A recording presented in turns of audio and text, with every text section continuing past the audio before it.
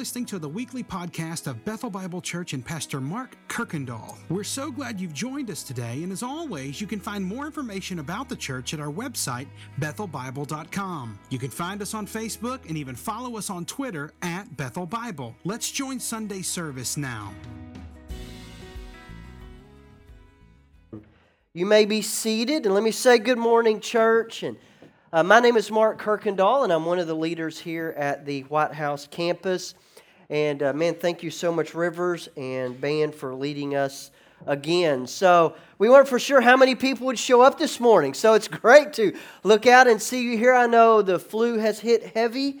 We've got a lot of people already traveling, seeing family, and so a lot of people that we can be interceding for this week. So if you have your Bibles or on your device, let's go to Luke. Of all places, a great place to spend on this Christmas Eve. And if you've been with us over the last several weeks, we have been in a series called Surprising Grace. And that has been our Advent focus for the last 4 weeks.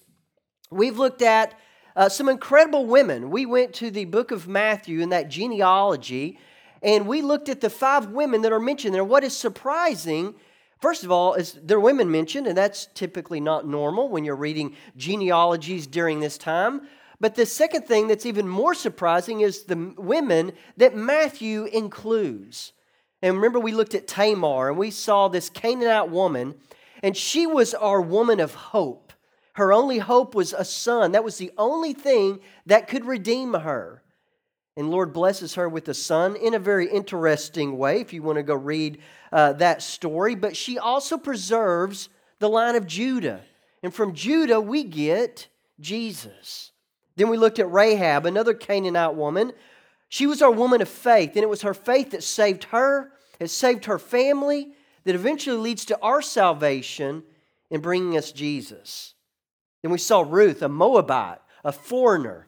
She was our woman of love, and through her love for Israel, for God's people, for her mother-in-law, Naomi, and even her love for her husband, her kinsman redeemer, Boaz, we saw how God was always directing every step of her life, always working for her good, even when she never realized it. Then last week, Bathsheba, our Hittite woman, she is the woman that experiences unlimited grace. And we know that story with her and David. But what we saw with that is that sin is no match for God's grace. As bad as we might make things, as messed up as we can kind of get, that sin is never a match for God's grace. So that leaves only one woman, Mary, the mother of Christmas. And everybody loves talking about Mary. I mean, there is no immorality, there's no deceit, there's no sin that she's trying to cover up. But we get this simple, poor, teenage woman, and what we see is that her life gets totally transformed. But the thing about this transformation in her life, it's totally unplanned, it's totally unexpected, and it happens when she unwraps the very first Christmas present. Now, there are 2 ways that you can unwrap a present. And I would say 99.9% of you are in the first category. You get something and you just rip the paper off as fast as you can. But you know, there's actually another way. It's that 0.001%, which one of them is my mother. She's not here today, so I can talk about her. But she's one of those people that'll drive you crazy because she takes each edge, carefully opens it up like, what do you think you're going to save and reuse this paper? But she carefully, and I think it's because she loves that anticipation of waiting until it's finally unwrapped. But she takes her time. But your families may do it. I don't know how your families do it. Some of you, I know, have already gotten together, but you may pass out the presents, and then it's just a free-for-all. And you know, and you look up, and there's this mound of paper, and but then some families take their time, and you have to wait, and it's one by one, and everybody takes a turn unwrapping those presents. But we know that giving and receiving gifts is such a huge part of Christmas. But you know this, that giving a gift, there is no greater satisfaction than when you give someone a gift and you can just tell, man, I could not have bought a more perfect gift. And I don't know, maybe it's you think about the sacrifice that it went in to them giving you this present. You know, I can remember being a kid, growing up in a little small town, and we shopped by catalog. And I don't know, you don't do that anymore. You get online or you go to the store, but we would look through like the Sears or the Service Merchandise catalog, and that's kind of how we shopped. And, you know, I remember one time getting a pair of sneakers that I knew was a huge sacrifice for my family. And so that gift meant a lot because of the sacrifice it went into. Or maybe it's what you know, how they really took time to get to know you. They really thought about who you are and what you like. And they took time to get to know you, so that gift was just perfect. Or maybe it was just the gift that they give you, it just brings you hours of satisfaction. But, you know, giving gifts and watching that reaction, you've seen it before, you know, especially with our kids. You give them a gift, they unwrap it, and man, they can't wait to get on to the next gift. But you give them a gift, and they unwrap it, and it's almost like the world stops.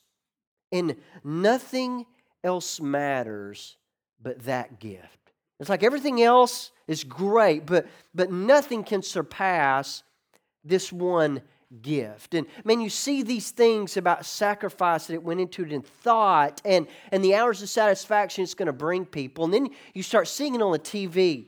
And I'll tell you this, that I'm so glad I saw this commercial by myself for the very first time, because it totally got me. So it's a Toyota commercial, and it opens up with this couple driving somewhere. You're not for sure where. They're pulling a trailer, and all of a sudden, it shows them coming up, and I've got some pictures showing up, and they're just simply cutting down a tree. And, you know, something you see often this time of year, trees die, they fall over, whatever. And so this couple pulls up, and they're cutting up this tree. But the story unfolds that this isn't just any ordinary tree, that almost 40 years ago, there is this couple that took a picture in front of this tree and carved their initials. And so there's the couple, and that happens to be the tree. But then it shows one of the young men, and you kind of realize, oh, it's this couple's son-in-law. And you see him cutting up this tree into firewood, and he's kind of stacking it up. But then the camera pans away, and it watches this older couple walking in, and they see this picture on a table.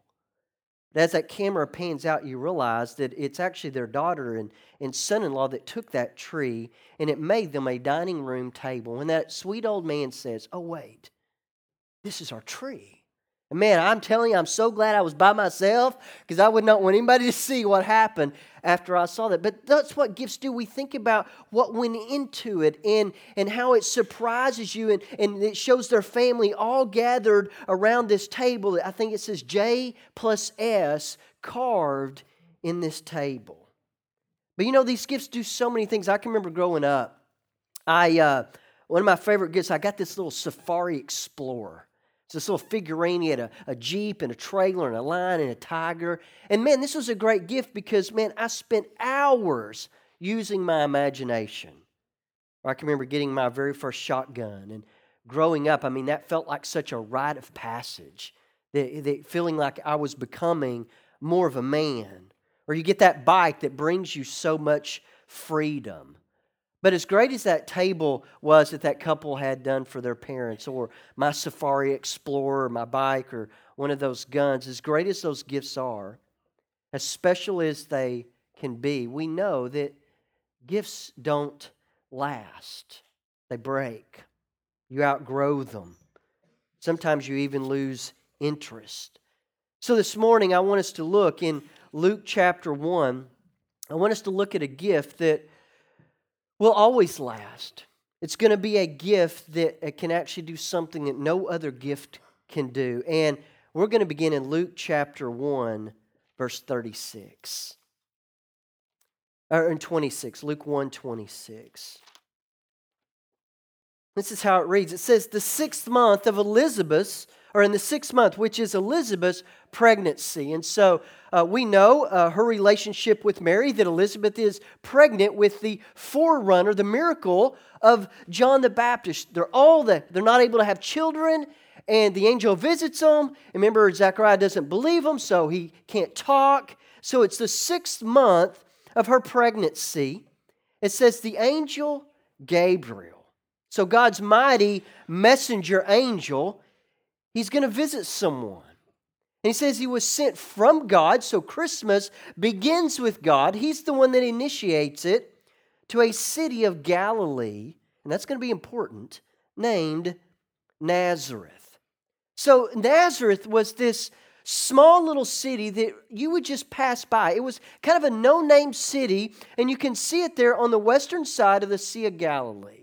There's nothing special about Nazareth. In fact, the Jews in the southern area where Bethlehem is, and right there by the Dead Sea, the Jews in that area had just a disdain for those that lived in the north, because they commingled and lived with Gentiles. They were friends with them. They worked with them. They bought and sold with Gentiles. And so Nazareth was this place that people looked down upon. In fact, you remember Nathanael? In fact, Nathanael hears about the birth of Jesus and he says, how can anything good come out of Nazareth? But here's what we see God doing. He's doing something that we would not expect, as he often does. Because when you read about Gabriel, he doesn't go to Judah, the heartland of God's work. He came to this little Galilean town called Nazareth. Gabriel, if he's going to appear, we think he should appear in the greatest of all cities, Jerusalem. But he doesn't do that. He doesn't even go to the temple where all the worship took place, or even in the Holy of Holies.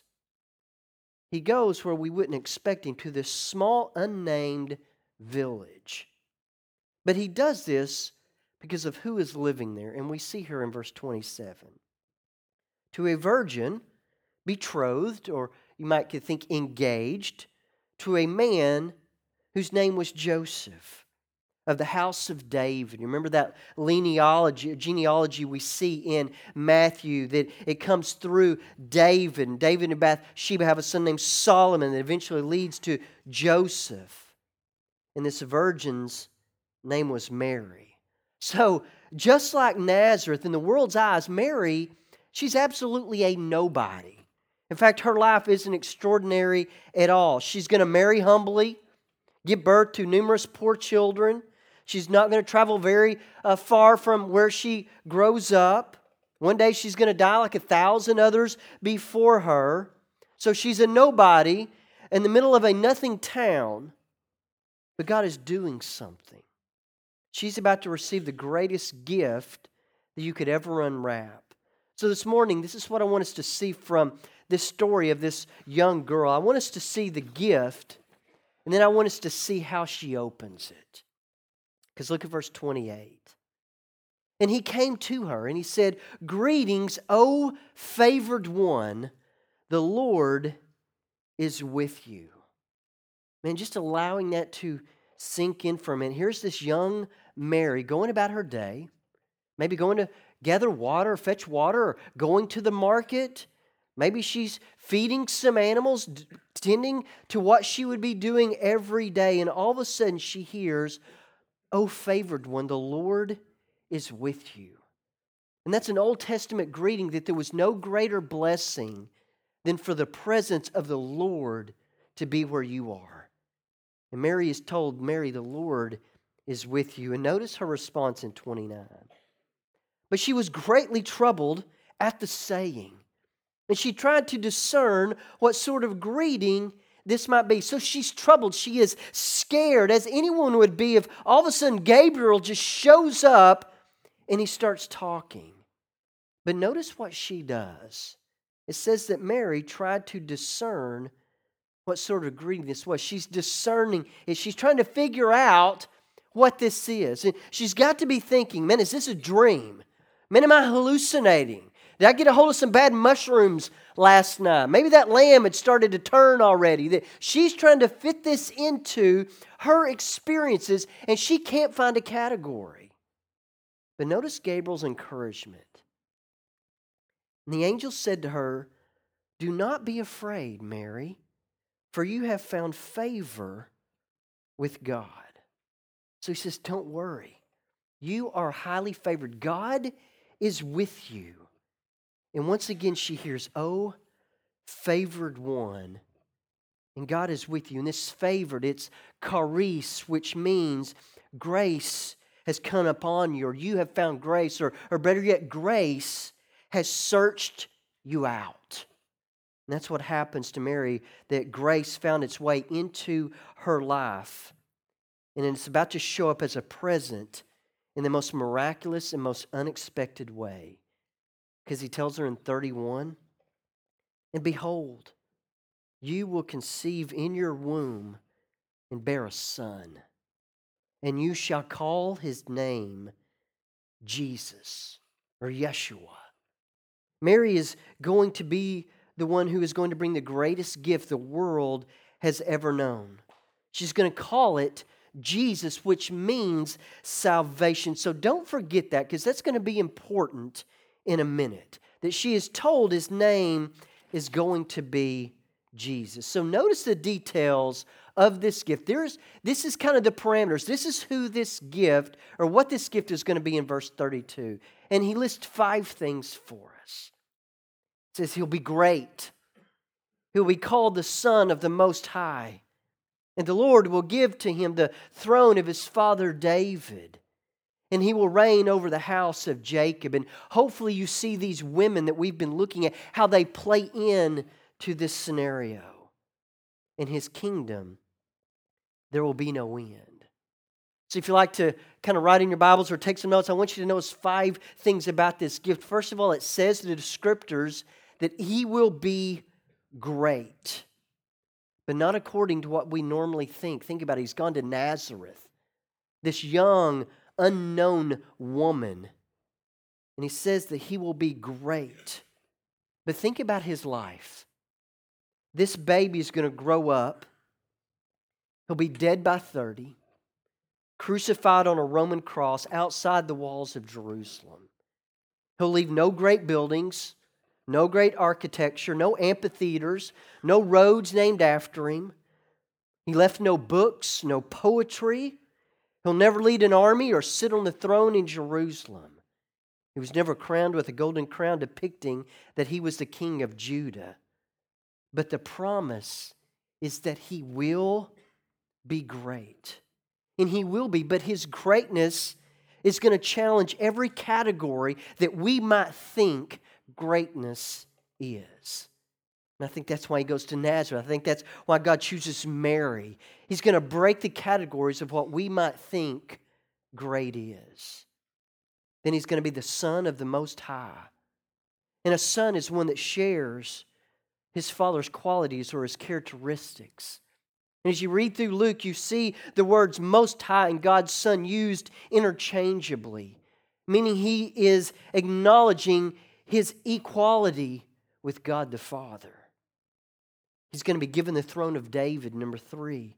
Remember our study through 2 Samuel 7. David was promised that there would come one who would sit on his throne and to rule as king. And Gabriel says, this is the one. The 4th thing he says, he'll reign over the house of Jacob. Remember, Jacob is the representation of all of Israel. He's going to be the one that will rule that house. And the last thing it says that his kingdom will never end. It will be eternal. He will be the one that will reign eternally forever, to never to be defeated or dethroned. But once again, notice this young woman's response in verse 34 when she hears this. And Mary said to the angel, "How will this be, since I'm a virgin?" And it's so important to know what and why she is saying this, because if you go back to the beginning of the beginning of chapter 1 with Luke, you see almost a very similar situation with Zechariah. And at first glance, it seems like Mary is hearing this and she's kind of doubting if God's really going to do this. Like she's questioning. But what we really see, contrasting when you look at Zechariah to Mary, because Zechariah, he's told, you know what, your wife is old, but you're going to have a son. And he said this. He says, how shall I know this? Or how will I know this? And Zechariah, he's asking for more evidence before he will believe what God says. But Mary, She understands the angel's announcement. How? I have no idea. But he says, when you are going to become pregnant, you are going to call his name Salvation. He's going to be the Son of God. He will be the Messiah. She believes the message, but she just can't imagine how in the world it's going to happen. So she's not asking for more evidence before she will believe. She fully believes. She's just asking for more information.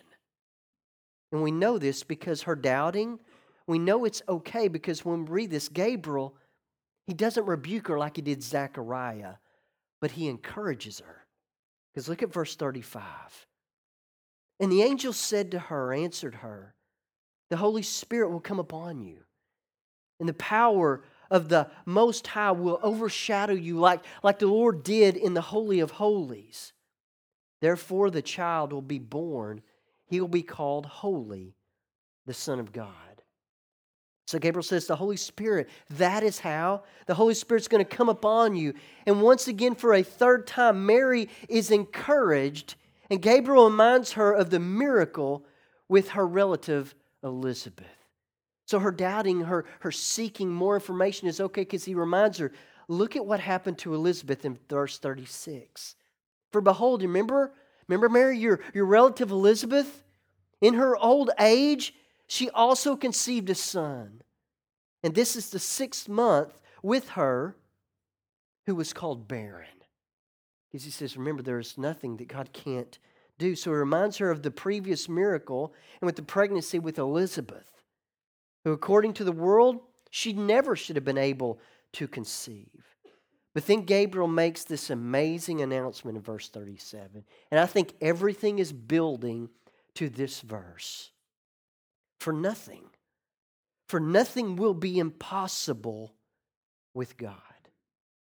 You see, the greatest gift you could ever receive is not just a person. The greatest gift you could ever receive is in the person of Jesus Christ, who is great, the Son of the Most High, the rightful King of the throne of David, who will reign forever. But the gift is also a truth. And if you receive this gift of Jesus, He can make the impossible possible. Meaning that if you take this gift in, it can transform your life. No other gift in the world, as great as that table was, man, as great as my bike was back in the day, no gift can do this. No gift can transform your life. They can bring you some joy. They can bring you some happiness. But the greatest gift is not just a person. It's a truth to receive. And this gift is one that can totally transform your life. And that's what the gift was. That's what the gift is. It's not just a person, as great as that is. It's also a truth. And that truth is, it's the only gift that can make the impossible possible. So let me show you how Mary opens it. So if that's what the gift is, then how do you open this gift? Well, in verse 28 and 29, look at what she does. She spends some serious thinking. She tried to discern, meaning she analyzed, she thought through, she contemplated. She thought seriously about the words of God coming through Gabriel. So you know how you open this gift? You open it by thinking seriously about the words God gives us in His Scriptures. We search them. We contemplate them. We think about them. We spend time around them. And then in verse 34, we see honest doubting. She says, how can this be? Now, she's not doubting the message. She's only searching for more information. She's not doubting that God could do this, but wondering how. So we unwrap this. We take this gift in by honestly doubting. Because faith is not the absence of doubt, but it's continuing to follow and to trust Jesus in the midst of doubt. You know, I've thought about this even just the last couple of days. We got news just a day or so ago. We've got a family at our South Campus that, man, many have been praying for, the Skiles. A young little girl named Sophie that's been battling cancer. They got good news this past week. They were going to go ahead with the stem cell transplant. So they're doing just a final test to make sure everything is okay. The doctors had to come in to deliver the news. We are sorry, but the cancer is everywhere. In her lungs, in her heart. And really, there is nothing else we can do. It's just now a matter of weeks. So it goes from the hope of possibly a cure to, do we keep her here or do we bring her home for her last few days? And so faith is not the absence of doubt. Because you know what? I know Shelby and Jonathan have to be doubting. They have to be asking the questions. So faith isn't the absence of doubt, but it's continuing to follow and to trust Jesus in the midst of the doubt. So think about your own life. You may not be doubting the truth of Jesus. You may have come into your mind, you know what? I believe He was real. I believe He came to earth. I believe He died for my sins. But we really might have a hard time believing that Jesus can actually change our circumstances. We might have a hard time believing that Jesus can actually change or save my marriage. That Jesus can really have an impact on my kids turning out well. That Jesus can actually heal. That Jesus can actually fix my financial situation.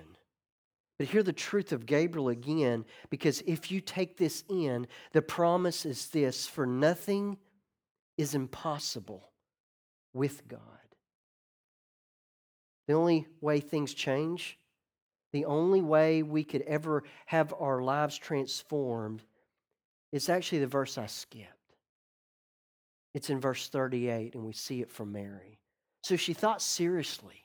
There was honest doubting. But in verse 38, and Mary said these words, "Behold, I am the servant of the Lord. Let it be according to me, or let it be to me according to your word."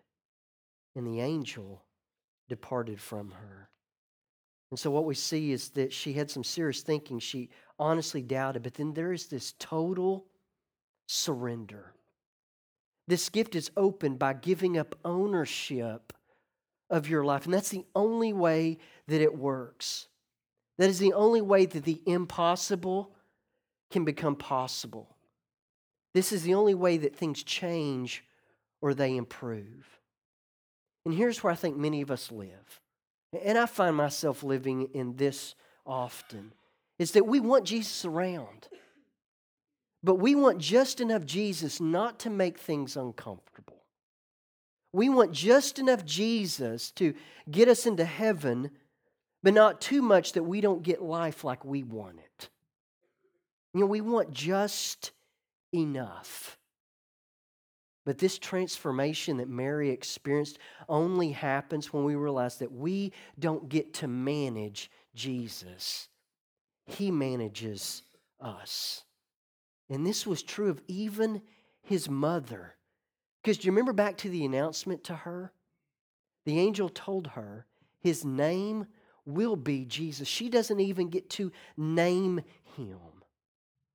She doesn't get to control the gift. The gift is coming to take control of her life. And so the greatest gift you and I could ever receive is this.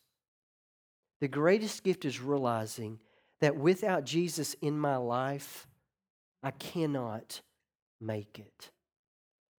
And at Christmas, you know, we think about Jesus coming as the baby, and we should. But the thing that is true about babies is that without someone else in their life, they cannot make it. And God allowed Himself to be vulnerable, to be dependent, to be at the mercy of someone else. So just like Jesus, we all start out as young babies, where we are totally dependent on someone else for us to make it. You know what happens? We get older. We get older and we become adults and we fall into the lie that says, you know what? I can do this on my own. Oh, I can fix my own problems. We can make it, and I've got enough in me to do this. We just need to decide how to live our lives. But what we need this Christmas is actually to go back to the place of total dependence. What we need is to unwrap that greatest gift that says this. It is realizing that without Jesus in my life, I cannot make it. And I know for me, man, even this morning I'm reminded of this, even on our drive here, that each and every day I need to open this gift. Each and every day I want and I need this gift in my life. I want to live with the faith that says, I cannot make it as a husband without Jesus. If my marriage is going to last, it'll only be because of Jesus in my life. And if I'm going to have any success at a husband, that at the end of this age, when I present my wife to Christ, if there is any glory in that gift, it's because of Jesus in my life. If I'm going to make it as a dad, if I'm going to make it at all, if I'm going to have any success as a dad, it's because of Jesus in my life. At the end of this age, when I offer up my children to Christ, if there's any sanctification in their life, it is only because of Jesus. If I'm going to make it, if I'm going to make it as any kind of pastor, it is only because of Jesus. And if there's any success as a pastor in this church, meaning at the end of this age, when this gift is offered up, if there's any purity or holiness in this church, it is only because of Jesus in our lives.